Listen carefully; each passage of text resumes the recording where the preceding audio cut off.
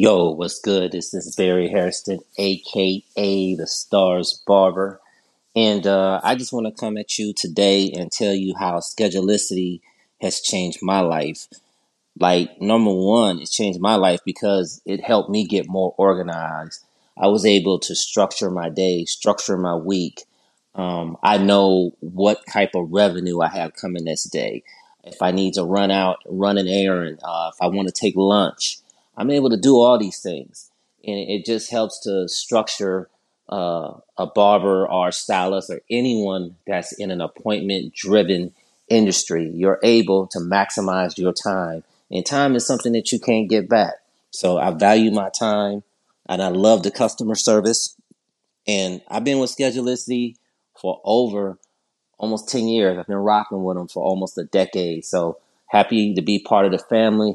Happy. Hello, everyone. My name is Jerry Natuno, CEO and founder of Schedulicity, and we're proud to bring you this amazing podcast.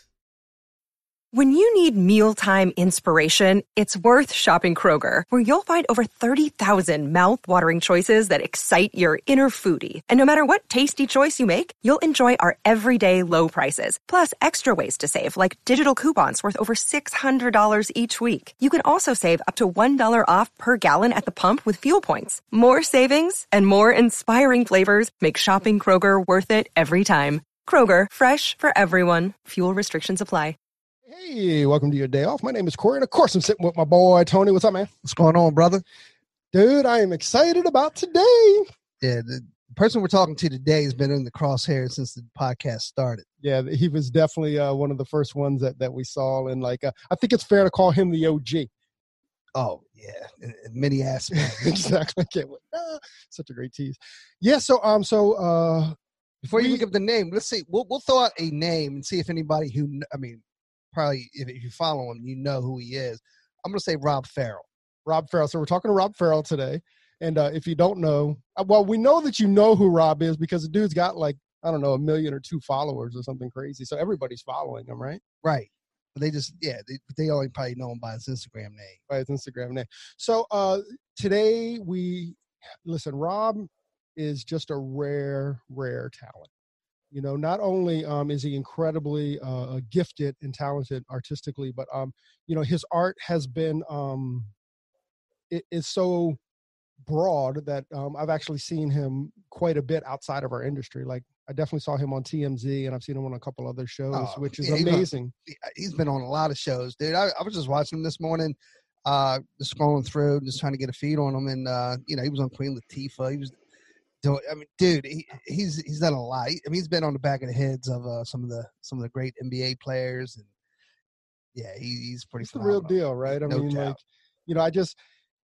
He's a barber, right? So actually, today we're going to talk to Rob the Original, and that's how you guys know him. But Rob is again, you just see his work everywhere, and he's not like a barber who's an artist. He's an artist that's a barber. Yeah, absolutely. I'm 100%. I can't wait to get into the story of how those two connected and how he decided to do what he does in the barbering industry. But dude, what he's doing is phenomenal. It's incredible. I think some of my favorite stuff is like the salt art that he does on tabletops and stuff. Yeah. I don't know favorite. Yeah. Anyways, it is even the hair tattoos on animals and the burning of charcoal. It's endless. Well, we met Rob at ISSE for the first time, and as we were meeting him, he was actually doing that Kobe Bryant kind of a hair tattoo, which is just absurd. Yeah, we were about 10 people back deep because he was so many people just surrounds him and crowds him just to watch what he does. I'm amazed by what he does.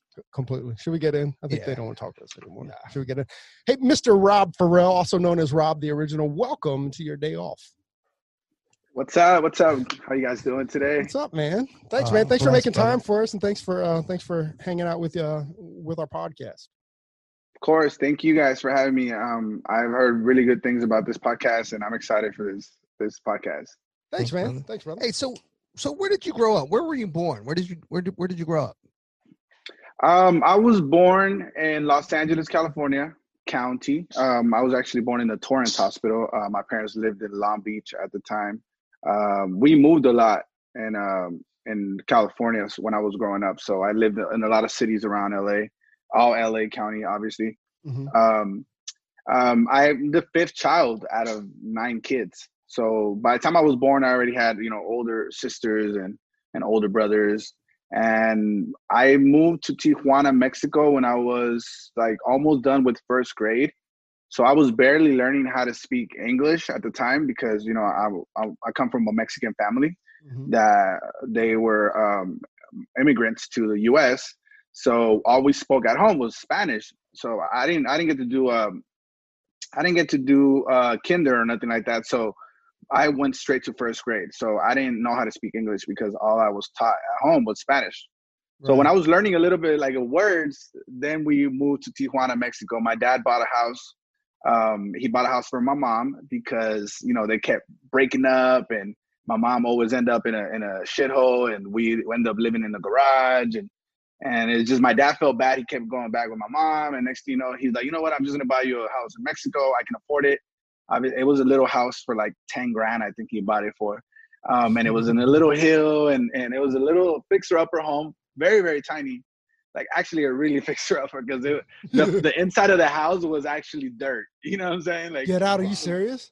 yeah, it was the street roads are still dirt and all that. So I went from being in a school where there was AC heater and carpets, and the students sit they cross their feet and sit in class, to a classroom where the inside of the classroom was either dirt or concrete, and we didn't have no windows. We only had, it was built out of center block, and they had like bars on the windows, so people didn't break in to vandalize the classrooms and stuff.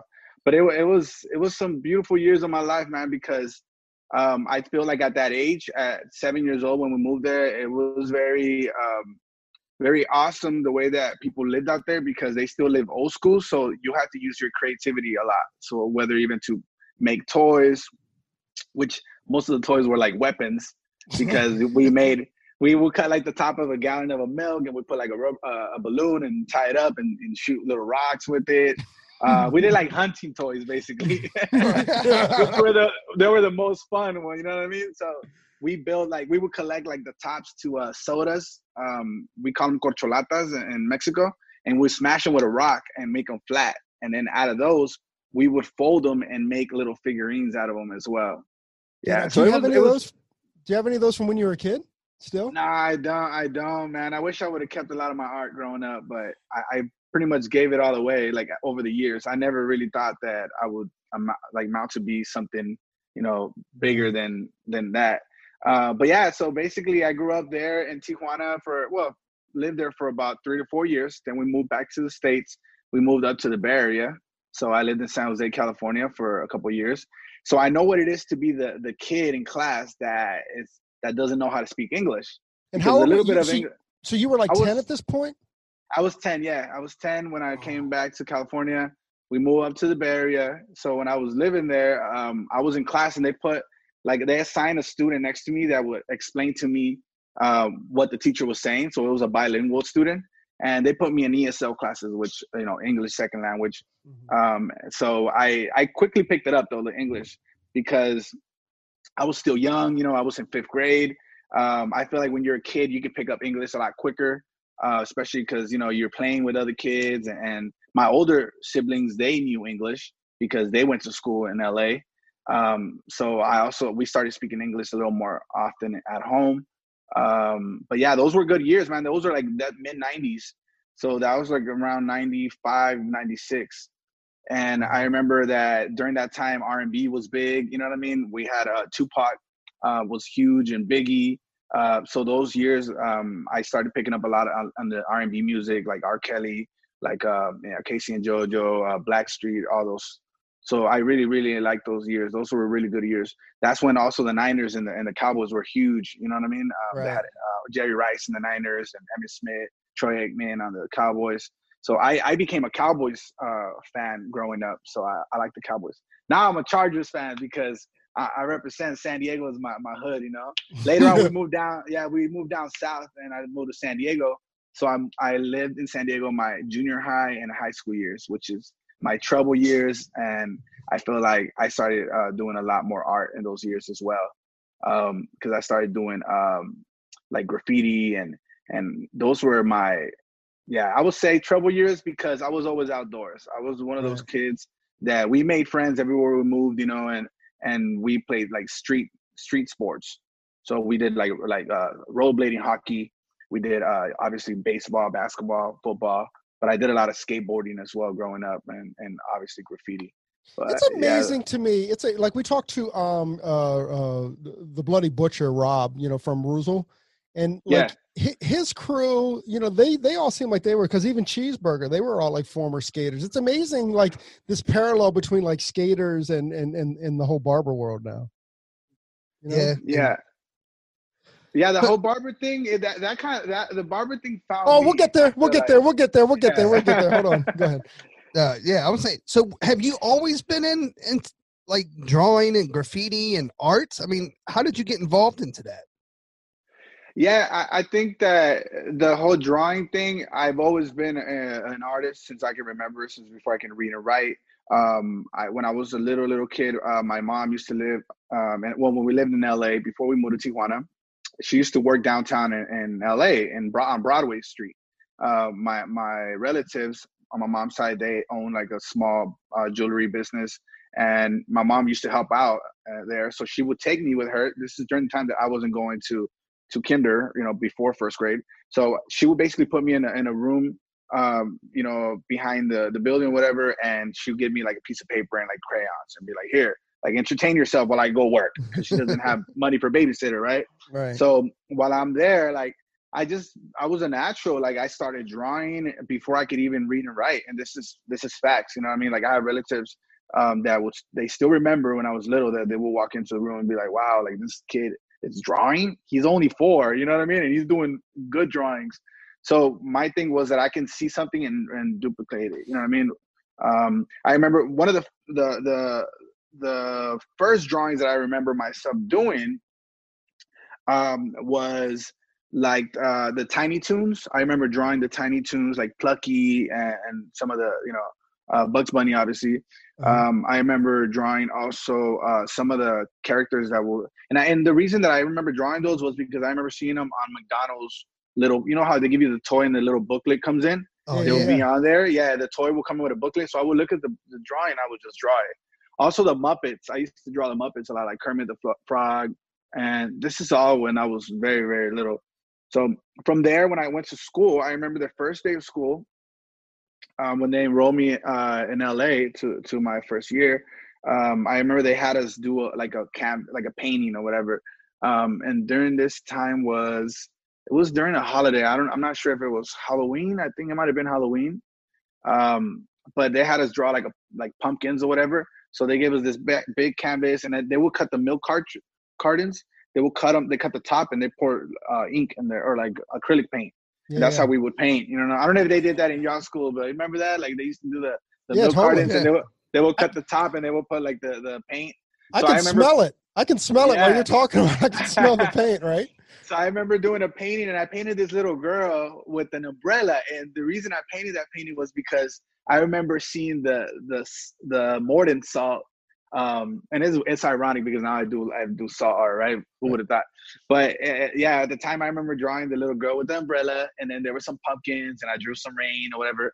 The I didn't know how to speak English, the word in English, by the way. But the school was so like impressed by this drawing, they framed it and put it in the lunch cafeteria. No. I always wonder, do they still have this painting? You know what I mean? Like maybe go back to the school. Like, that's crazy. There's a lot of things that I always wonder that people from along the way would have never thought, hey, this person's gonna make a career out of this. You see, that is Rob the original. That's Rob the original painting, right? Yeah. Right, exactly. That is. Yep, that is. So I've been drawing all my life, man. Growing up in school, I did a lot of characters. Like I would draw, like I could see you and make you into a character. So I would do that, a lot of that as well. A lot of pencil drawing, a lot of pen, color pencils, things like that. But never thought that I would do it in haircuts or anything like that. That came along the way, like when I got older. We were living in San Diego, and I had a lot of brothers and sisters. After me, 3 more. My parents, didn't stop having kids, and now I tell my mom, like, I'm like, look, mom, like, that's why we were welfare babies, you know, that's why we grew up with food stamps and didn't have like name brand clothing, because you guys kept having them. My mom would be like, well, Jesus gave them to me, and I was like, yeah, and also your activity, you know. Yeah, she's funny, but yeah, like that's what it was. I guess she grew up in a big family herself. There was 12 in her family, her and her siblings. And back then, all you needed to do is just have them and have a roof over their head, have food on the table, and they kind of raised themselves. They help like bring money into the house, even at a young age. So they were used to that, I guess. But in the U.S., I mean, you can't have a kid working. You know what I mean? Like in Mexico, you could, but not in the U.S. Like, you know what I'm saying? Like, but they take the kid from you. They find that. I know. Yeah, exactly. But yeah, my parents, my mom, she was a hustler. You know, she always found ways of trying to make money. She had to. I mean, she had a lot of kids, right? Same with my dad. My dad was also a hardworking man. He was he had a really rough life growing up in Mexico as well. His dad, which is my grandpa, got murdered whenever he was well, not really murder. It was more of an accident, but he got shot whenever he was a newborn baby. So he didn't grow up with his dad. His mom split on him. So he basically grew up with living with people, and he worked at a very young age. He dropped out at 3rd grade and basically worked to have somewhere to live and have somebody to feed him. So he had a rough life. At 17, he migrated to the U.S. My mom, I think she might have migrated like around 15, 16 as well to the U.S. And so they met in the U.S. then, huh? Yeah, they met in the U.S. Yeah, they did. There was a lot of people migrating to the U.S. Back then. It was a lot easier than it is now, you know. And then also once they had kids and all that, obviously they can become citizens. You know what I mean? Right. Now, obviously, the laws have changed, and we have more people in, like, from other countries and all that. So, yeah, that's another story. But that's a whole nother story for a whole nother. Yeah, podcast. That's a whole nother story. Exactly, that's a whole nother story. But yeah, man, I come from parents that obviously, you know, they had rough lives. Ourselves, my parents looked at us like, man, you guys have a cake life. Like, your life is good. You know what I mean? Compared to ours. Yeah, no doubt. But my life was, I still look at it back now and I'm like, damn, we had a rough life, living in a garage, like, you know, shopping off of Goodwills and yard sales. You know, that's where we got our bikes. I never had a brand new bike and be like, hey, Rob, here's a brand new bike. Like, I wish, you know what I mean? I wanted a Mangoose. I wanted what's someone call it, a GT dyno, like a brand new one to come in, you know, just a Huffy. I wanted a Huffy, but we didn't have that. You know what I'm saying? We had to build our own bikes, which out of those things were obviously, I feel like, building my character as I was growing up, because we learned how to fix our own bikes, how to put them together at a very young age. We learned how to use power tools at a very young age, because my dad was a handy person. Like, he was a truck driver. So he would always like pick up wood from like construction sites, like wood that they took down a house, right? There's a lot of good wood that came from that house. He would basically pick it up in his pickup truck and bring it to Tijuana, Mexico. And he had piles of wood, and he had electric tools or power tools. So we were like his little helpers, you know. My dad was the type of person that if his car broke down, he would go to pick and pull, fix the car. If he needed to fix electrical, he would do it himself. How did he learn? He was just a bright person like that. He can literally just go and ask around Home Depot, like, you know, hey, I need to fix this. What do I need? And they tell him what he needed, and he put it together and made it happen. Wow. You gotta respect somebody like that, because you know, they have no excuses. They're going to make it happen for themselves. And I have mad respect and tip my hat off for your parents for having that type of mentality that, you know what, I'm going to get it done. The thing is that I feel like if there was YouTube back then, and you saw this guy doing what he was doing, like, he would become famous, because he'd have his own page. He did everything. You know what I mean? Like, he did plumbing, he did electrical, tile, like, built concrete floors. And Rob, you gotta get on that. He should name it Dad the Original. Right? Yeah, I know. Like, well, actually, my dad passed away when I was 18, and it's a bad story, because that is something that came along when we moved to Texas. So my dad, like growing up, like he had a very rough life, right? So he basically he suffered depression, and his way out was drinking. You know, so my dad was a really good dad. He was a very affectionate person. He always gave us a lot of love. He couldn't give us a lot of time because he was always working, but the time that he did give us, we can tell that he loved us. You know what I mean? He was the type of person that we respect. Like we have mad respect for him because my dad, he not only did he love us, but he also disciplined us. So if he caught us doing something that was not good, he would regulate. You know what I mean? We knew, like, he gave us that look, and we knew, like, okay, sit your ass down. Don't fucking say shit. You know what I mean? Like, we have respect for this man. You know what I mean? Like, me and my siblings, like, it was crazy. And my mom was a little more like lenient. She'll let us do things. She always had a baby or like something, a new sibling that she's taking care of. So she really didn't really like. My mom was the type of person to sit down and like read us a book. You know what I mean? Like she wasn't giving us one-on-one time like that. She was always taking care of the baby. So we were the kids that we kind of just go outside and play until they yelled at, "Hey, come back inside" or whatever, and we get our asses back inside. But my mom was. She was a hustler. I remember hustling with my mom when I lived in San Jose. When we came back from Tijuana to California, I got to work in the fields with her, and it wasn't picking, but it was basically after they picked the fruit, we would cut the fruit and take out the seed, which was pecan. No, not pecan. I'm sorry, apricot. It was apricots. So we would basically open the fruit, we'll open it up, take out the seed, put it in a little, like a can, the seed, throw it away. Because I don't know for what reason they would save those seeds, but maybe obviously to probably plant or again. But we would fill up a whole huge table and with half apricots opened up, and they put them out in the sun and dry them out. Each table that we filled up was $3. Oof. So there will come this white lady like punching holes every time that you had like a table filled. She'll punch a hole, and then here comes another brand new table. We have to fill it up again. So here we are since 4:00 in the morning, my mom and I cutting these apricots open and our hands freezing because up northern Cali is a lot more colder than down south. You know what I mean? So our fingers are frozen and we're there. And I remember, so I got to do that with her. I got to also sell corn on the cob with my mom when I was growing up. We got to knock on doors and like sell corn on the cob, empanadas, tamales. Empanadas is basically like a Mexican bread, and they use stuff with different fruit inside. Right. So we got to sell that. So we did a lot of hustling growing up for sure. Dude, you know what I mean? And you were born in the hustle, man. Yeah. We had to, to survive. I feel like, How did how'd you find the barber world, or how'd the barber world find you?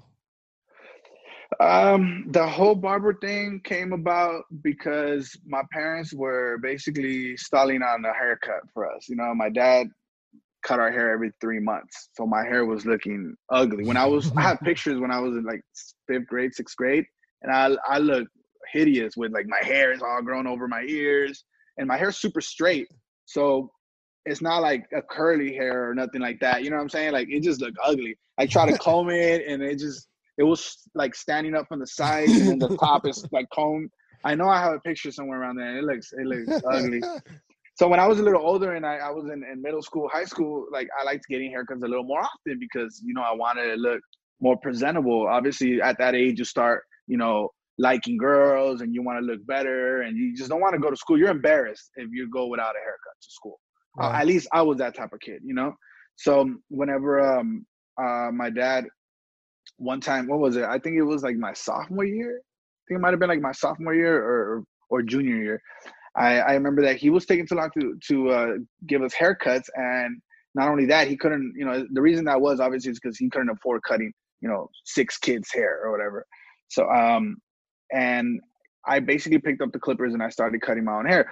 The first time that I ever paid attention to a haircut was we went to this Asian spot where there was a bunch of Asian ladies cutting hair, and they would do haircuts for like $5, and they were like quick haircuts. So they would just basically do like a whole line around. They'll cut the bottom half, like very short, and then just blend all the way around, blend. So I was paying attention one time that I went to this Asian maybe it was a salon, I could say, because it wasn't a barbershop. It was like a salon. You know, in the 90s, we went to salons a lot to get haircuts. So she was doing a haircut on my cousin, and once I saw like the steps, I went home and I tried it on myself, and it was a decent haircut. It wasn't too bad. I happened to be a natural at that. So then, you know, once I cut my hair, there were siblings and cousins and friends that were like, yo, who cut your hair? And I'll tell them like, yo, I did it myself.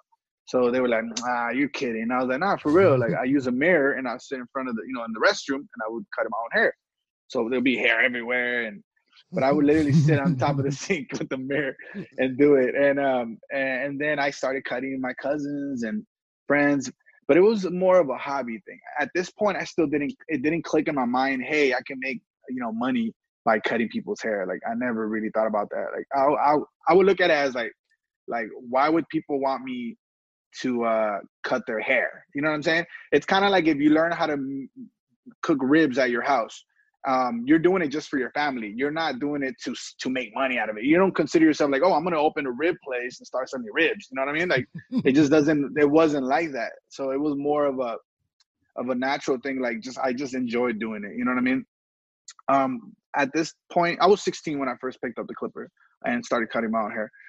When I was 20 years old, I was already living in Texas. My parents have, bought a house over here. We're tired of living in apartments and all that. We did have the house in TJ, but we were already living in the States.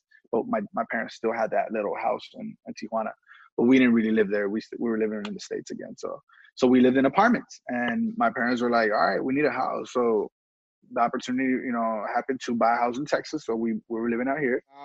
My first job that I got cutting hair was when I was 20 years old.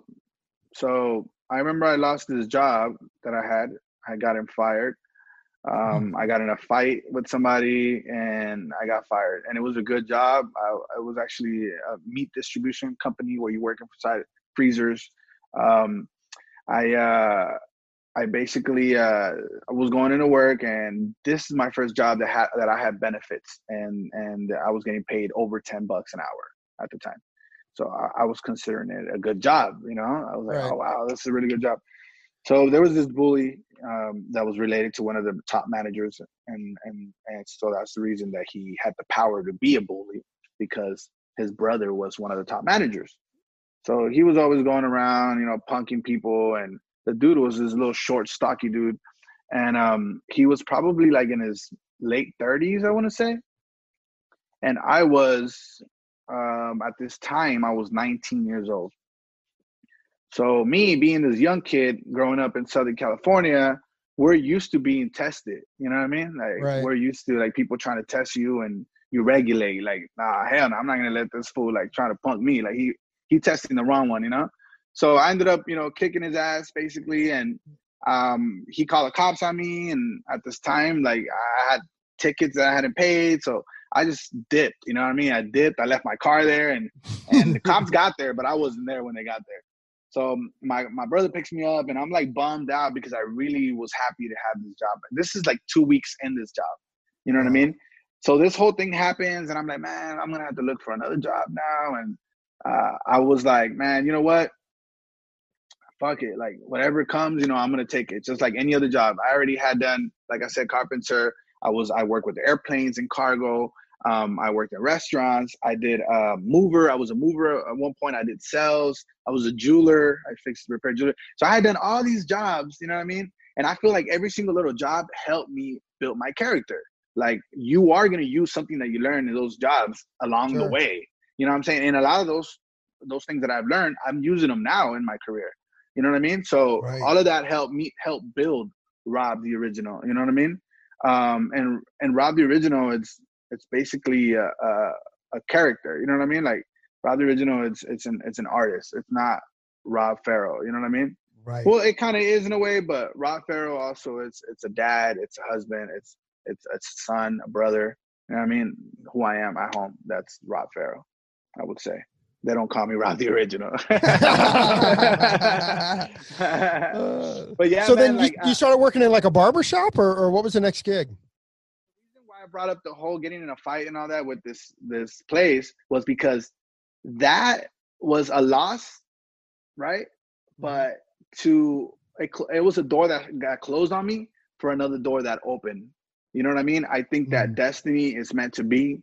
The reason, so because I lost this job, I was able to take the opportunity to become a barber.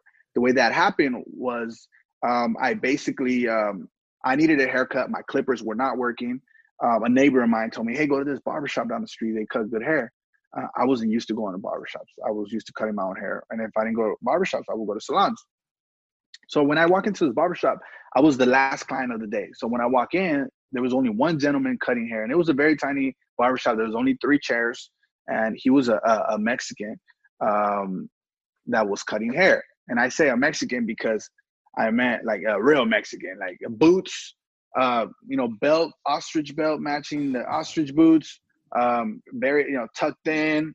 He had jewelry. He looked like he was in the cartel business. You know what I mean? Very nice groomed and stuff. And he was cutting hair, and he was cutting dope hair, like a nice blended fade with a nice edge up. At this time this was in 2006. There wasn't the edge ups were not popping in Texas yet or Cali. They were barely starting. You know what I mean? Like they were new. Not a lot of people could do them. So when I saw this guy doing it, I was very like impressed, and I had a lot of questions. So whenever he almost didn't take me, right? He was like, "Oh, we're not taking no more clients." Told me in Spanish. And then, I guess he felt bad. I don't know for what reason. He was just like, you know what? Because your haircut was jacked up. That's why he was he felt bad. You're probably right. So I sit down, and at this time I used to rock like a 1 on top and a 0 on the sides, like very short hair. And I just sit down, and I told the guy, I was like, look, I'm just getting like a 1 on top and a 0 on the side. So he was like, all right, have a seat. So when I'm sitting down, I'm making all these observations about him, that he cuts really good and he looks Mexican as hell. Playing a Mexican movie of Vicente Fernandez, I like all this stuff though. Like, don't think that I'm talking down on it. Like, right. I'm Mexican, you know what I mean? Like, I connected. Like, I was like, oh, this is dope. It's a dope shot. So when it's my turn to sit down, I'm sitting down and I'm asking him questions like, hey, where did you learn how to cut like this? It's so dope. And then he starts telling me they have a family business that is a bunch of barbershops called Acapulco Barbershops here in San Antonio. They had about at least 5 of them around the city. And they were all from Michoacan, Mexico. So when he starts telling me about this barber world, he's like, man, like we always get together. We're like one big family. I tell him, man, that sounds like a cool job. Like, I really like it, And then I start telling him, I cut my own hair. Like I've been cutting my own hair for many years, and I cut my siblings and friends. So then he tells me, well, I'm about to sell this shop. I'm going to sell it to somebody else, and I'm going to be gone in 2 months. But I need help here. Like, it's only me cutting right now. Do you think you could come in and help me out? And I was like, what? Like, I had just lost the job. So this is why I mean that destiny opens, it's just meant to be. You feel me? Right. Because never in my life would I thought I would be a Rob the Original, traveling the world. People look up to me. They get inspired by my work. Never in a million years. You know what I mean? This wasn't planned. I wasn't like, hey, I want to go to barber school. I like it. It wasn't like that. You know what I mean? It was more like it found me. And I was desperate for a job, and I took the opportunity. And at first I was like, don't you need like a license for this shit? You know what I mean? And then he was like, well, you're just going to help me under the table for like 2 months. You know what I mean? So I was like, all right, fuck it. Like, I had a 1-year-old at the time. He was my oldest, and I needed to buy diapers. I needed the job. So I show up, 2 days later, and I show up with these home clippers from Walmart. If I recall, they were Conair. And it's funny because I work for the company now, but they were home clippers. So they were like not cutting like a barber tool would. I was not familiar with any barber tools. I was not familiar with the barber industry. The way that I would cut my hair at home, it was with a towel on me, and you know what I mean? No supplies, no neck duster, none of that stuff. So when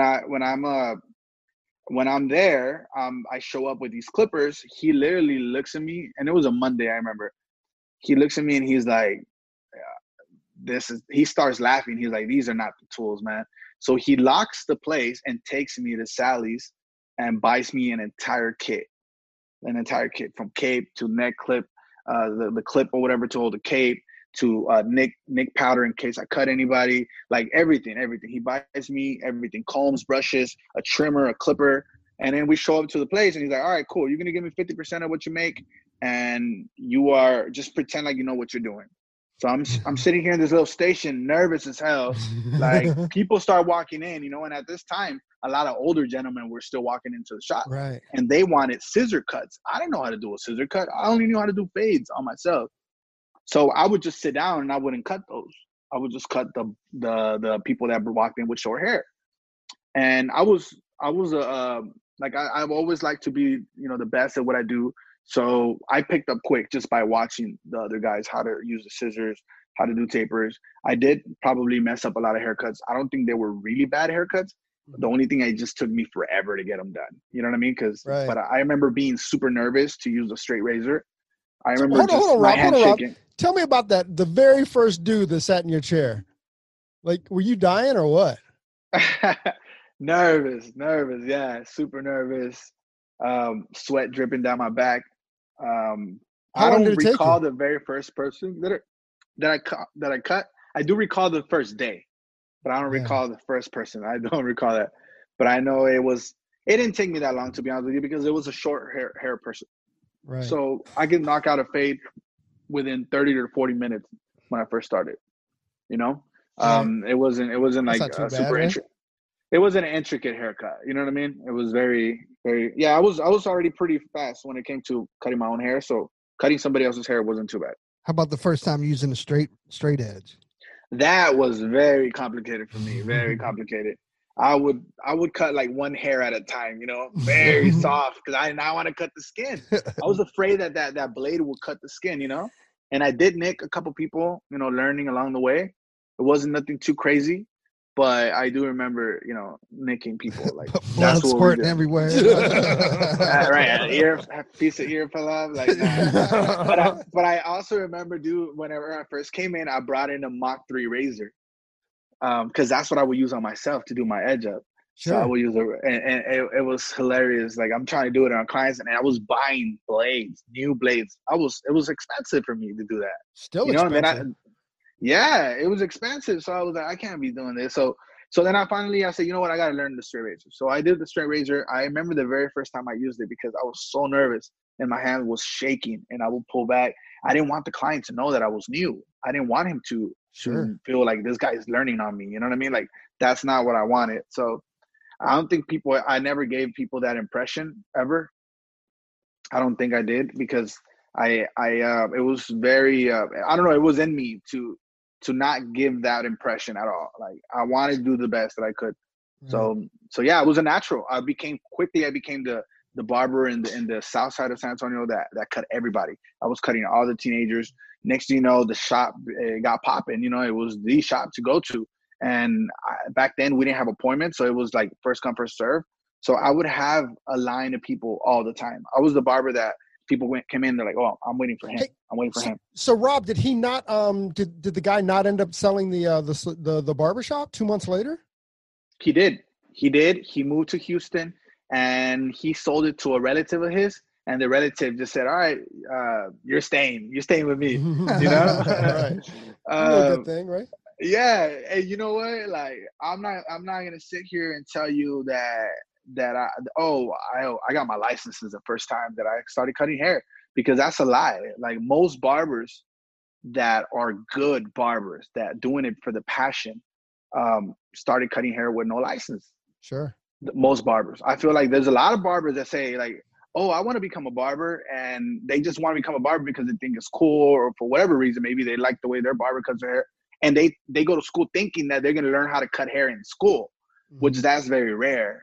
You know what I mean? That people learn cutting hair practicing on people. You feel me? Yep. Yeah. When did that thing happen to where, like, you were no longer like a behind the chair barber, and like you when did your, like, artistic, like, brain and your ability to do barbering, when did that kind of meld, or when did you first see that? Okay, so second month in, when the new guy came in. I think my career has been very different from most barbers.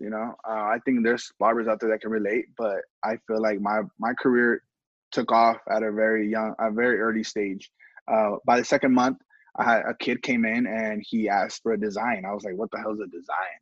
He's like, "Oh, I want like a part that goes on top of my hair, and I wanted a curve."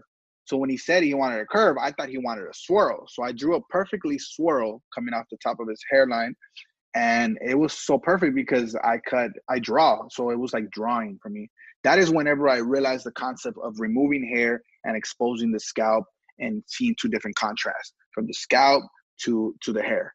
So from there, I just went bananas. I started drawing all types of stuff on haircuts. I never had a role model to say, hey, I want to do what this guy does, or let me see how he does it, or nothing. The only designs I had ever seen in my life was a couple high school students that were Black, and they had like their football number on the back of their hair or little patterns. But where I was growing up in California, Mexicans didn't get designs because we consider that like, oh, if you do designs, like we don't do that. Only Black people do that. You know what I mean? Right. That's how it was back then, because it was Mexicans were just bald headed. You know what I mean? we just shave our heads. You know what I mean? 0 on the sides, 1 on the top. And Black people had the waves and looking fresh and clean tapers. Like we didn't have that. That came from the African American community. You know what I mean? Like, right. And it came from Puerto Ricans and things. I feel like, you know what I mean? Edge ups that came from African Americans and Puerto Ricans, Dominicans, and all the people from the East Coast. You know what I mean? So anyways, when I'm doing this on the south side of San Antonio, the south side is Mexicans. So all our clients were Mexican. So I was doing edge ups on straight hair and designs. So next thing you know, we no longer have to go to the Black side of town to get designs in our hair. You could get it with Rob in the south side.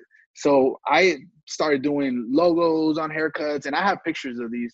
Back then, we didn't have social media. So it wasn't like, hey, let me put haircuts on social media and you can check out the haircuts. It was more like I printed them out, put them in a book, and you kind of select what haircut you wanted. You know what I mean? Right. What design, you know, these are some of this is the first year I was a barber. I was doing Jordans. I was doing patterns. Those are awesome. Hey, Rob, do me a favor. Can you, when we release the podcast, can you put those in your stories just so people can relate? Yeah. Look, these are some of the very first designs I ever did right here. I'm talking about I'm talking about literally the first designs. It might have been like the third person I ever did a design on. You know what I mean? Yeah, and I was just a natural, man. I was really good. Like I started doing these swirls. Look how clean. You see that now, though, right? Like that's not even like a dated look. And you know, this is before the detailer trimmer was out. The detailer trimmer didn't come till like afterwards. Right, that's so dope. And then that I could look back and be like, wow, we came a long way. Right. Yeah, reminiscing. We came a long way. So I decided to go to school. So how much were you charging for a haircut back then, though? Haircuts were $8. I was getting 50%, so I was getting $4 a haircut. At the time, the people that were working there, or the owners, they wanted me to do 30-minute haircuts. So I was knocking them out in 30 minutes, 20 to 30 minutes. So I was doing from 20 to 30 haircuts a day. You could do those designs and like for $8. And the designs, I would charge $5 for the design. So haircut plus the design. Yeah, haircut plus. So you're getting paid more than the $10 an hour at your at the other place. I was. You're getting paid $13 an hour if you did a design. I was making $7,500 a week. So really, I was making $1,500 because they kept 50%. Wow. Plus tips, you know what I mean? Sure. Plus tips. So to me, that was like a week. Like, I was like, hell yeah, I like this job, you know? Yeah. So and then I got to take, you know, well, I didn't get to take many breaks, but I got to in a barbershop we had windows and we could see outside. No longer I have to work in the back, like in a kitchen where you're locked in all day, right? Or in these warehouses where I have to be indoors all day. You know what I mean? It was really cool, like to be outdoors and get to see like a nice, beautiful day. You know what I mean? Like sometimes on the good weather days, we would open the door. You know, so it was cool, man. It was some good memories. Definitely some good memories. Pretty cool man. too, because all the jobs that he mentioned before, there was like no like artistic outlet, right? Right. So like he was able to find his career and his artistic outlet. You know, that's pretty amazing, bro. Yeah, it was so cool because barbering brought me back into drawing. I wasn't drawing no more. It had already been several years, a good 3-4 years that I wasn't drawing anymore. All I was doing was working. I stopped doing graffiti. I stopped drawing. Graffiti was probably like the last artwork that I had been doing. So yeah, basically like I could view something and I can copy it. I don't know how my brain works that way, but it does. You know what I mean? Right. I suck at many things. I'm not good at, and this is being honest. Like I struggle with reading, and I feel like it's focusing on the words that makes me struggle. You know what I mean? I'm like a Mayweather, man. Like I got a talent in a different way that helped me, be able to make a career out of my talent. You know what I'm saying? Found your way, man. Yeah. That's where my wife comes in, man. Like she helps me out with all the emails and bookings and things like that because she understands. She's really smart when it comes to all that stuff. So yeah, man, we want to thank that bully. For real. Yeah, that bully found discovered Rob in a weird way. For real. But yeah, thanks to him. Look at that. I became a barber. Yeah, that's right. That's awesome. Yeah. So when you went to barbering school, were you like so much better than everybody else there because you've been cutting for a while? Oh man, yeah, most definitely. But my first time I went to barber school was in 2007. I went to the only barber school we had at the time in San Antonio, and it was in the Black neighborhood. It was called Williams Barber College. It's still there. It's not the same owner no more, but most of the students that were Black, that's who went to barber school. You know what I mean? Right. There was a couple Mexicans, not many, and I was one of the few ones. So when I got there, I already had these books and some of these pictures. So I came in there, right? And I had, I was shaved head, 3X t-shirt, Dickies with high socks and Cortezes or Chucks. Cholo as hell, Yeah, no doubt. I walk in there, and then the homies there will call me Cali. They're like, "What's up, Cali? Like, look at you. Like, you look like you from Blood In, Blood Out movie." Like, they were like clown. You know what I mean? I thought it was funny. I was like, all right, that's what's up. Like, I'm just being myself, homie. So when I walk in there, like I'm just, at first I'm kind of quiet. They think I'm just this little gangster that came in and what is he? Then I volunteer myself. I like to show off a little bit. You know what I mean? Right, I like to show off. I'll be like, hey, you let me cut your hair? And then one of the homies is like, yeah, dude, whatever, So I bust out a drawing on him with clippers. And everybody starts calling, yo, check out this dude, bro. He's fucking dope. Check out this cholo. Yeah, check out this cholo. So everybody there, they were just impressed. Like, what the fuck? And then I bust out this book, and they're just like, oh, hell no. Look at them. Like, they were just hella fucking impressed. Everybody. They were so impressed that at the time I was using a detailer, trimmer or whatever. 48 students went and bought the trimmer. No. Yes, no lie. And I also have people to witness that I know still that went to school with me. That was so funny. It was so funny, I only lasted about, I think, 2 months in that school. I ended up, not doing well with money. I needed to pay bills and stuff. So I was cutting out of my house at this time. And I said, you know what? I'm just going to drop out. So I ended up dropping out. I did get to do a trophy to the very first barber battle I went to. They took me, and it was in Killeen, Texas, which is I think like 3 hours away from San Antonio. Mm-hmm. And I ended up going just to go because the guys there were like, yo, you should go. You're gonna kill it. Got first place trophy. But then I dropped out, and I still have that trophy actually. The first, it was in 2007. That's so cool, then man. I drop out, and whenever I get back to just cutting hair, man, and honestly, I lasted for a little while there in my house cutting hair. I was getting into a lot of trouble at the time. I was hanging out with the wrong crowd. By then, I already made a lot of friends because cutting hair, you meet everybody. So a lot of people in the neighborhood became my friends, and then I started fucking off with them, doing drugs and going out a lot, and I had warrants and shit, like what I mean. I had I was actually running from MTR that I had, which is, I messed up probation. So I lasted a year and a half, just low key under the radar, you know what I mean? Not trying to get pulled over or get caught or whatever. And there was this client of mine, because most of my clients that I was cutting at the time, they were like street hustlers, you know what I mean? They were drug dealers. They were the people that like getting the designs in their head. They like to be flashy and had grills in their mouth and gold, and you know what I mean? Like they were the ones that were rocking all the Texas hoods, hood people, whatever. So at this time, one of my clients, he was wanted by by the law, you know what I mean? So one of his baby mama snitched that he was going to be getting his haircut with me at my house. So I remember that this fool took off, you know what I mean? And he got his haircut, whatever. And next thing you know, I'm cutting my last client, and this is like on my birthday, on my actual birthday. So my mom's cooking beans and rice at home inside the house. I was cutting in this little cuartito. It's like a little room beside the house. And while I'm cutting hair there, I'm cutting my last client. His name was Jose. I remember seeing the door open a little bit. And when the door opens, a gun like a barrel points in, and I can see an eye. And I'm like cutting hair, and when I looked at the door, and I'm like, the fuck is that? So then the dude just kicks the door in, and he's like in SWAT outfit and everything. He's like, put your fucking hands up, I'm gonna shoot you, you know? So then I'm there like, shit, I got clippers, I got scissors in my hands and shit, you know? I'm like, yo, chill. Let me put my stuff down, you know? And the homie has his hands inside under the cape. So I just don't want this dude to think that we're doing something shady and he's gonna blast us. So at this time, I'm like freaking out, but I'm like, yo, it's all good. Like, you know, what's going on? And he's like, so then he like starts patting us down and checking us. They're looking for this one dude that went there and got a haircut.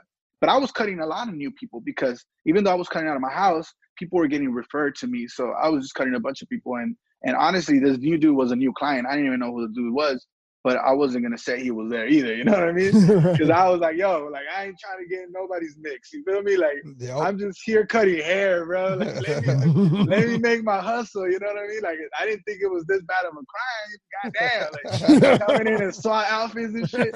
Next thing you know, they have like all these cop cars outside, and they arrested me that day because I had 17 outstanding warrants. So the dude was like, I know it's your birthday, but you got warrants, man.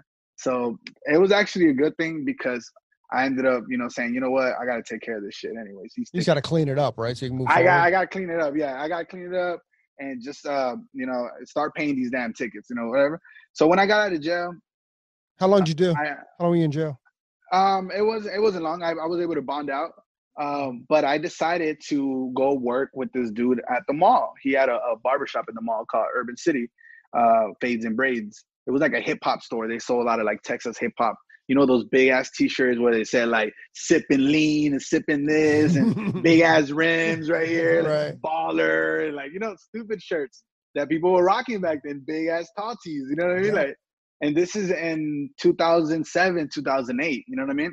So I remember that this guy been asking me for like ever to go work for him. He was like, yo, he was one of my clients, and he's like, I have a store at the mall, man. Like, I'll open you a shop. Like, I want a barbershop inside my clothing store.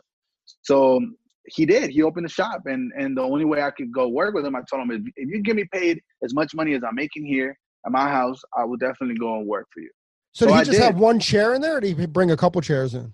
He had a couple chairs. Chairs in there. At this time, you know, I was already considering going back to school and getting all my shit together.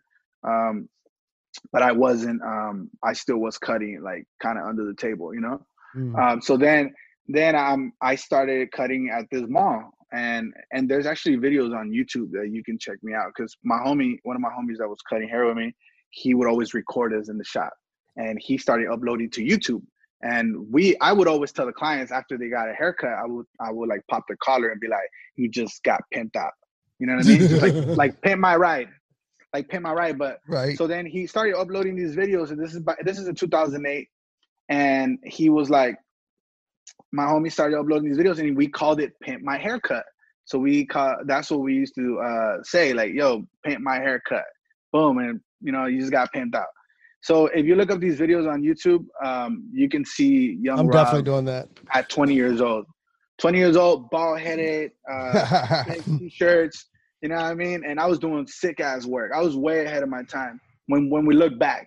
And a lot of the top barbers that do designs nowadays, they say, and they've told me before, yo, I remember watching those videos, bro. Like, I learned how to do stars because of you, because I have a tutorial how to do stars. And I used to knock out these designs quick. I was so fast with them. Next thing you know, I'm doing these fucking crazy haircuts. And I remember that there was local barbers that started picking up on my designs, doing the same designs that I was doing. And I was seeing them in the streets. And I'm like, yo, who did that design? It looks just like mine. But I didn't do that. You know what I mean? So then they're like, oh, my homie did it at his house, out of his house. So a lot of youngsters started cutting hair, and it started becoming more of a thing to see younger barbers. Were you complimented or offended by that? At the time, I was offended. because we still had that hood mentality, like, oh, motherfucker gonna copy, like you gonna copy me, like you gonna hustle, you gonna take my hustle, you taking my recipe, you know, like that was the mentality that we had. I didn't have a sharing mentality, you know what I mean? That came along obviously as I mature and I got older. Like, hey, you know, I take it as a compliment. If somebody does. Right now, I set a trend, and if somebody does horse designs, I'll be like, "Yo, that's dope!" Like, obviously, you know, they got it from what I did. I'm here in this world, sharing my talent and my gift, and people are getting inspired by it. Shit, that's fucking incredible. You feel me? Like that means I'm serving a purpose. Dude, let's you brought it up. 100%. You brought it up. Let's go there, man. Tell us, like, how'd you land the horse stuff? And if you haven't seen, go to Rob. Well, before we get to the horse stuff, when did you first put a portrait in somebody's head? Yeah, I was about to say that. Yeah, go ahead. I was about to say that. Like, I feel like we need to make a documentary series of my life because I've been through crazy shit, and I still stay in touch with a lot of people that saw me go through all this stuff. But the next step after I was doing these designs, and that shop became the shop, obviously in the hood. Every shop that I touched became the shop that everybody went to. You feel me? And that's just being straight up honest. Like, I'm not the type to be like, yo, I'm the fucking best. Yada yada, because my work speaks for itself. You know what I mean? And it just was like we couldn't lie about it. Like it was packed. I'm seeing this right. He's seeing his work like with lines and stars on the street, knowing that hey, I didn't do that, so I'm gonna take it up a notch. I'm gonna do something that I know you guys can't do. Yes, that is exactly what happened. I was like, oh, these fools. Oh, you want to play? Okay. Oh yeah. They want to do. Okay. I'm gonna do something that they can't do. I'm gonna do something that'd be harder for them to try. I'm gonna do a portrait, you know. And back then there wasn't such thing as a portrait on a haircut. And if there was, there were cartoonies. There was people obviously tried probably doing a face, but it was never a realistic image. You know what I mean? It was never like something like that. I actually have the picture here in the frame in my little studio where I did my very first portrait, which you can find on Paint My Haircut. Luckily, this is so dope that my homie recorded my first portrait ever. Cool. No role models, not let me do what that guy's doing. There wasn't such thing. That is where Rob the Original, the name came from, because back then people used to call me Rob the Barber. But I feel like portraits, me doing lifelike images of people, that's what I consider myself being original. You know what I mean? Yeah. Later on, there was other people that did portraits and all that. There was another guy that argued in the city that he started portraits and I copied him. I don't care. I didn't know who the hell the dude was. Whatever. I don't care. So who was my very first portrait? Tupac. Yeah. Awesome. Tupac. One of the first music that I started learning in English was Pac. You know what I mean? Like when I moved to San Jose, California, and I was learning how to speak English. And I ever since then, like I love Tupac. I feel like Tupac is somebody that touches my soul, that I can relate. I can listen to something and feel him. You feel me? Like, especially when he speaks about poverty and him knowing that one day he's going to be a star. When talking about, you know, drugs and all the shit that he been through, it's shit that I was around. You know what I mean? Right. It's shit that I lived through, and I know that a lot of the music that he put out was also not shit that he been through, but shit that he saw as well. Because some people might say, well, Tupac wasn't gangster, Tupac wasn't doing this. Yeah, but Tupac was around it and he saw it firsthand. You know what I mean? Mm-hmm. And same with me. You know what I mean? My older sister was a heroin addict. You feel me? At a young age, she was a runaway. They've been through a lot of shit. You know what I mean? Being raped, all that shit. I've been in and out of jail. I was hooked on hardcore drugs. I lost my brother.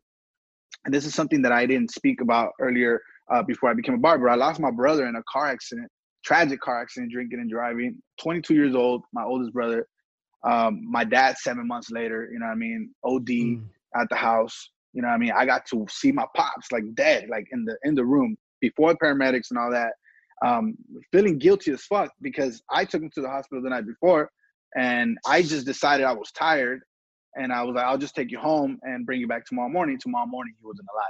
You know what I mean? My dad was only 49 years old and it's somebody that I looked up to. Like, that was my hero. And for him to like leave at when I was still so young and I still had a lot of questions about life and still to this day, you know what I mean? It's somebody that I would like to make proud. And if I wanted to make somebody proud, you know, besides my children, I will feel like it will be my dad. My dad will be somebody that I would like for him to see all my success, because my dad comes from nothing. He comes from nothing, and he was a very a person that I just always wanted to make proud. You know what I mean? So, but that happened, you know, earlier in the years. So I did go through like drug stages and all that. And when I started doing all these designs and I found something good, like my life just started changing little by little. You know, started bettering. I started maturing. Once I do these portraits, it takes off. You know what I mean? Like I feel like I changed the industry. I changed the world, because now I'm inspiring people all over the world doing these portraits. And now it's a thing. Like now there's a lot of portrait artists that gotten recognized and that come out on TV and that get opportunities. And I opened that door. You feel me? Like, in my opinion, it's like, damn, like that's badass. And I'm sure there was other people that probably did designs and portraits, tried portraits, maybe around the same time. I don't know. Like, because there is, like they say, great minds think alike. You know what I mean? So it could be it. But I feel like I did that change. I look forward to new videos and new haircuts. I can't lie. Like when I say, "Oh, Rob posted something," I immediately pull out my phone and hit the Instagram, and I make sure I check it out, because what you do is I don't see it's always every different. Day. It's always different. I mean, with the cigarettes, the hair braids, the dreads on top of a hair tattoo, it's cool, man. Yeah, my job became setting. I'm the person that's in charge of setting that bar higher and higher and higher. Every time that we set the bar a certain way and a certain height, I obviously doing portraits, and I'm doing a lot of them, and it's still stuck there. And then everybody else jumps on the trend, obviously, and starts doing the same thing. But it's like, okay, cool. So we did this. So what next? You know what I mean? So my job is to brainstorm and be like, all right, what can I do that's different? What can I do? You know what I mean? Recently, I started doing color on hair.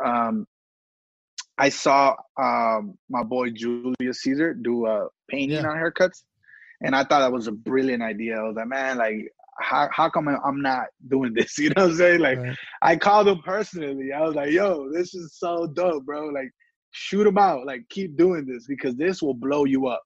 This is like your gig. Because Julius has been under 100K forever. He just hit 100K on followers, and I feel like he's a super talented person. He has a really good image. I like his image. I've been fucking with Julius since back in the day. Like, I brought him to one of my shows like 5-6 years ago to San Antonio, and he remembers. And I told him I brought him specifically because I had barbers that worked for me that tell me, oh, he's my favorite barber. You know what I mean? So at this time, like, I remember that show. I brought Mr. Official, Los Cut It, A-Rod, Papito Bless Hands, a bunch of the homies that were barely starting at the time, that now that they're doing so much better. That back then they were barely starting. You know, Lena came, Mark the barber from Miami. Like, a lot of people came, and I have a lot of pictures if you scroll way down on my Instagram. But it's pretty dope. But yeah, like, when I saw that, like, I was like, yo, this is your niche. Like, if you take off with this and just create back to back, you would do so well. And that's the strategy that I use. Like, when I find a niche, like, you got to run with it. You know what I mean? You can't just do one and then, I'm gonna release one in 2 weeks. Like, nah, like, you got to release as many as possible right now, so you can fucking level up. You know what I mean? So you can go to the next level and get recognized. You know what I'm saying? Because make your mark in the industry. Like, in order to do that, you have to bring something new to the table. So he definitely inspired me when it came to painting on heads. I honestly, like, I gave him credit for the first few color designs I posted. Because I have gotten inspired by a lot of people. I'm not going to sit here and say that I don't, or that everything's original, because it's not. I feel like it's just like Drake and the music industry. He listens to a new artist as young, like XX or whatever, and gets inspired and does similar music, right? But in his way. You feel me? Right. So me, like, yeah, I'm going to use hair designs and paints and all that on the hair, but I'm going to try to do my own artwork with that same technique. You feel me? And I'm going to try to crush it when it comes to that. I'm going to try to put out, like, a material. You feel me? And that's just with anything. Like, I just feel like doing different shit will get you viral, you know, and be consistent with it. Like, put out a lot of it. So Rob, I I'm want really to talk a little bit. I want to live a little bit in just your art, not necessarily the art that you're doing on hair, but just like we talked about, like the sugar and the salt art, and you did the contrast art with just like hair clippings, and then you've done the horses and stuff. How did you first off, how does one find how did one find you and even know that they wanted to do like a horse portrait? That's insane. Or a portrait on a horse, we should say, right? Not a portrait, but art on a horse. Yeah, the whole horse art, that it's very recent, less than 2 years. I just, like I said, I try to brainstorm to do artwork that's different. You know, I'm not gonna sit here and say I'm the first person that did designs on a horse. I I've know never there's seen people it. that I'll say it there for is you because people I've that never have done seen it.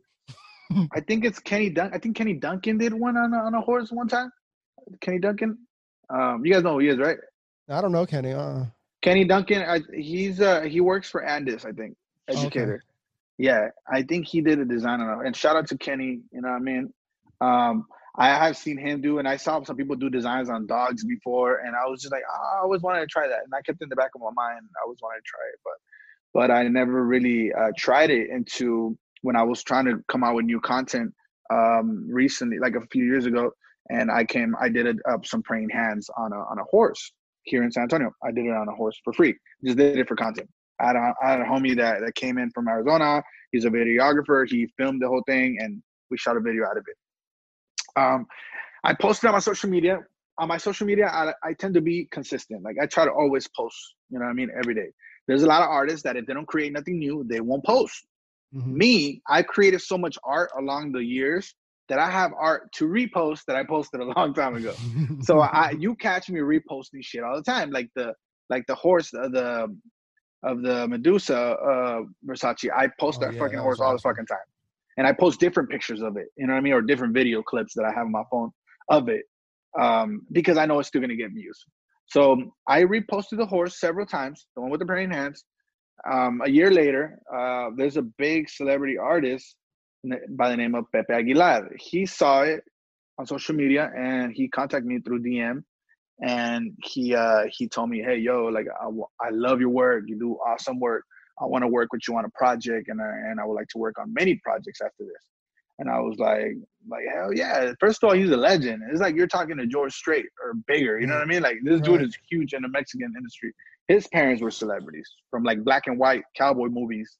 And then he's a big celebrity, and now his kids are artists as well. Anyways, I accepted the opportunity. He flew me into Mexico, and I did the Versace horse. That was the very first horse I did for him. After that horse, I did, I think, 3 other horses after that. And during the same 2 days that I was there. But that first horse, I took my time with it. You know what I mean? I did very intricate, Versace patterns on the horse. And I did the logo, and he just was amazed by it. He was like, wow, this is so dope. And he told me, all right, man, like I want you to do more projects with me. And I started doing more horses. And all the horses you see are from him, from all his shows. Are they? And do the horses like it? Do they like the buzz, or do they ever get freaked out about it? I'd be scared to get kicked in the head is what I'm asking.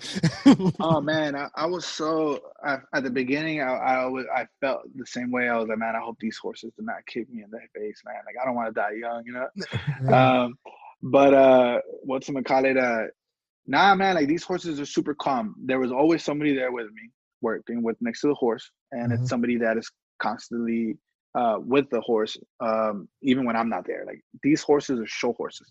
They dance. So whenever he performs on them, they come out doing the little dancing steps, and they're used to getting clipped already. Like they trim the hair in the ears, right, so they can hear better. They trim the hairs in the noses, like the whole, like even the hair grows so big sometimes that in the summer I think they trim it down a little bit as well. So they're used to being groomed. These horses were calm horses. They're show horses, so they're not wild horses that they just let loose and then you try to bring a clipper next to it. That motherfucker might kick you know what I mean? But these horses were legit horses, and super expensive horses too, like good big ass horses. Yeah. So it was really nice, and I fell in love working with them, man. I love horses. Like I want to have me some horses now, like one day, Like it's been amazing working with the animals, and honestly I'd rather do that than to do barber shows, to be honest with you. It's just so calm, it's just so badass. It's a huge canvas, like I could draw whatever. You know what I That's mean? true, Usually right? when I'm doing these show days for him, like I'm in a rush, I'm in a time crunch because I got to do an X amount of horses before he performs. And I usually fly in like a day before. So I don't really get to take too long on the horses. But if I did, I have ideas to like wrap up that whole horse with designs, you know, if I could. But yeah, Like a car people are wrap. so crazy. Yeah, people are so crazy because when we first started doing that, a lot of people started talking shit about it. Like, and oh, poor horse. Like, why are you doing that to him? Did he ask for it? I'm like, yo, did your son ask for a haircut? No, but you got to give him the haircut so he looks good, right? It's just a haircut. It grows back. Some people thought it was a tattoo. I was tattooing the animal. Some people are like, poor horse. He's standing out there too long. Like the horse stands like even asleep. You know what I mean? Like, but people are so like, they just, oh my God, people are so crazy when it comes to that. But the whole animal cruelty thing, you know what I mean? But the animals are well taken care of. They live better than me and you. They eat top-notch food. They're constantly groomed. There's people that have nobody around them. You know, these horses they're constantly being catered to. So I mean, yeah, they definitely look horses. athletic and like fit, you know? Yeah.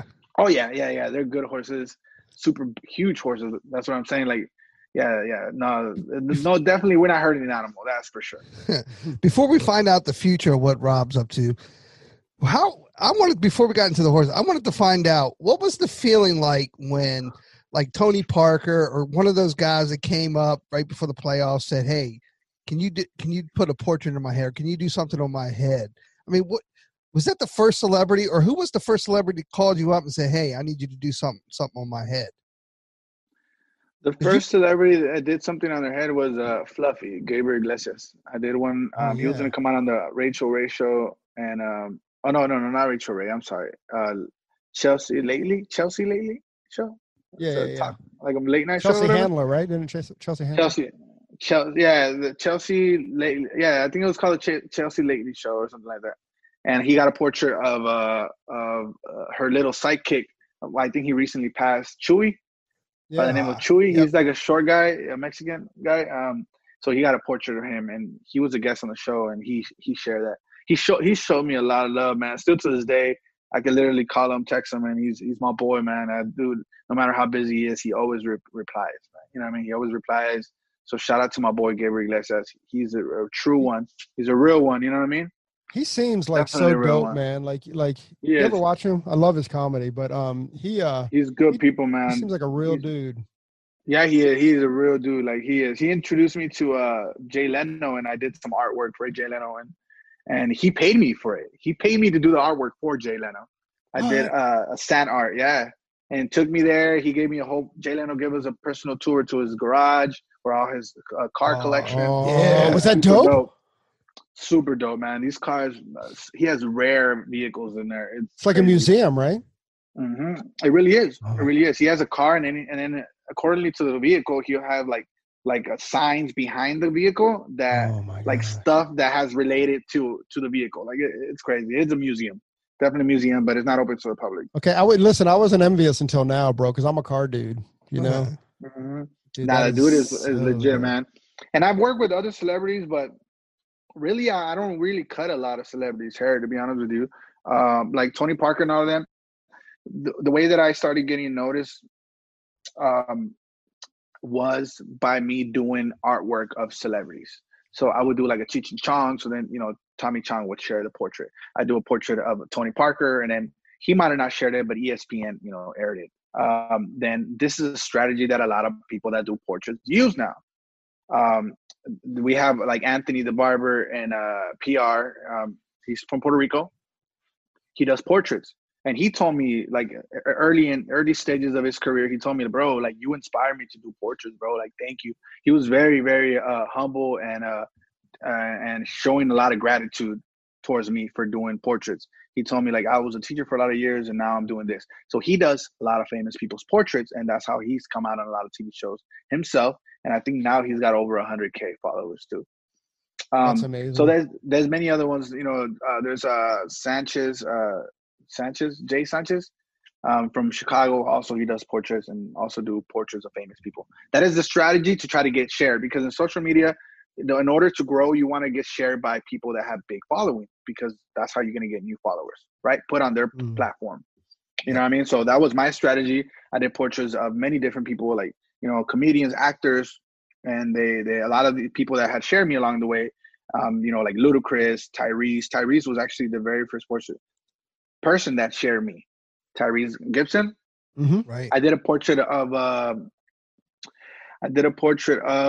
Paul Walker when he passed away, and he Right. shared it. He shared it on his page and gave me a shout out. I think I gained like 10K off of him. It was Oh, huge. This is awesome. back when social media, when Instagram was new, kind of like TikTok now.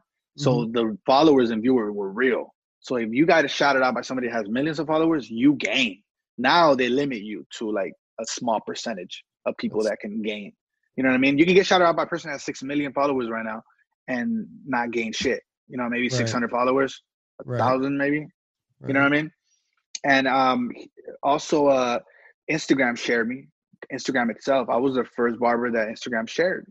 Oh, And they shared a portrait I did of Tim Duncan holding a ball during the playoffs, and I gained 30K off of that. wow. So I was at 30K followers at the time, and I jumped overnight. And this is a memorable moment for people in the industry. So like A-Rod, Pacino's, Jay Majors, all these people remember this day when I got shared by Instagram, because it was huge. Like a barber being on Instagram itself, you know what I mean? And during that time, that same exact week was when I flew in to do the Queen Latifah. No, what's the Queen Latifah? Yeah, I did the Queen Latifah show, and at the same time, during the same week, a lot of things were happening that week. Also, I went to I was filming with Cedric the Entertainer for the barber battle show that he had, Cedric's Barber Battle. And my episode was filmed around that time as well, during that week. So it was crazy. It was crazy, man. So when I hit 100K followers, I wanted to show people that I was an artist as well. So that is when all this stuff was being born. Being back to the question that you had asked, why did I start doing art with all these random things? I wanted people to not see me as a barber. I was tired of people calling me Rob the Barber, because I love barbering. It's one of my mediums. Just like I love painting, just like I love doing saw art, just like I love doing all that. I think barbering is a medium that I really enjoy. And I think, and I'm very, very grateful with barbering, because it opened doors for me. Like if it wasn't for barbering, I wouldn't be where I am now. You know what I'm saying? Sure. I still enjoy. I haven't cut hair in over 5 years, like at a shop setting. All I do is create content now. So all the hairstyles that I do, it's not somebody coming in here, give me a Krusty the Clown, or give me a Bart Simpson smoking, like, or give me this guy. Like, no, I create the content. I brainstorm it, and I'm an entertainer now. I entertain my audience, and I give them, stuff to watch that's entertaining. So when I started doing things that were different was because I realized, hey, well, the only reason why I'm blowing up on Instagram and I'm coming out on TV shows and on news articles and all that is because I'm doing shit that's different. I'm doing portraits on a fucking haircut. That is not normal whatsoever.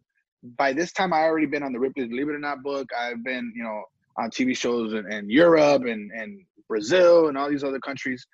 So I was like, okay, I want people to stop labeling me barber. You know what I mean? I want people to know me as an all-around artist, and barbering is one of my mediums. You know what I'm saying?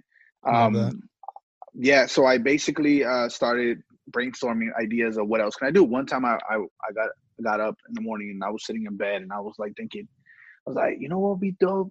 To draw portraits on dusty windows, just like we write Wash Me. Because it's a medium, right? Like you have two different contrasts. You have dust and then you have black from the window, like when you wipe it off. So I was like, why not try that? So that same day I went to Walmart, bought some brushes, and I did a portrait of Tupac. So here it is, and I have the video as well for that.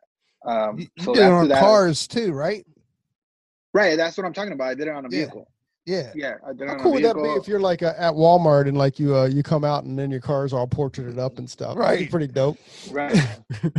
And I haven't done these mediums in a while. I got caught up doing hair again. That I felt like for a short period of time I started doing so many different mediums. I did wood stain. I did tortilla art, guacamole art, ketchup, Oreos, Oreos, yeah. So at this period of Yeah. time was when I gained. I went all the way from 100 to 500K. I just boop, boop, boop, boop, boop, boop, started going up, growing. You know what I mean? So my page hit 500K, and then I got stuck for 2 years at 500. I wasn't growing no more. During this period of time, I was going through a lot in my personal life, and I was focusing a lot on my personal life. By this time, I'm the most popular barber on social media in the world, worldwide. I don't know if a lot of people know this. I know the older barbers or the ones that have been in the social media for longer know, but I don't know if the younger ones know. But yeah, I was the most popular barber. So at this time, I got comfortable. And in any entertainment business, you cannot get comfortable. In any business, I feel like, and this is something that I learned, you know what I mean? You cannot get comfortable because people think you made it because you reached a certain point and you think, oh, I made it. Like, I'm good now, No, we got it. The wheels got to keep spinning, you know what I mean? And I paused for a while. And last year, by this point, by last year, a lot of people had to pass me, way past me. You know what I mean? A-Rod was the number one. My boy A-Rod, shout out to A-Rod.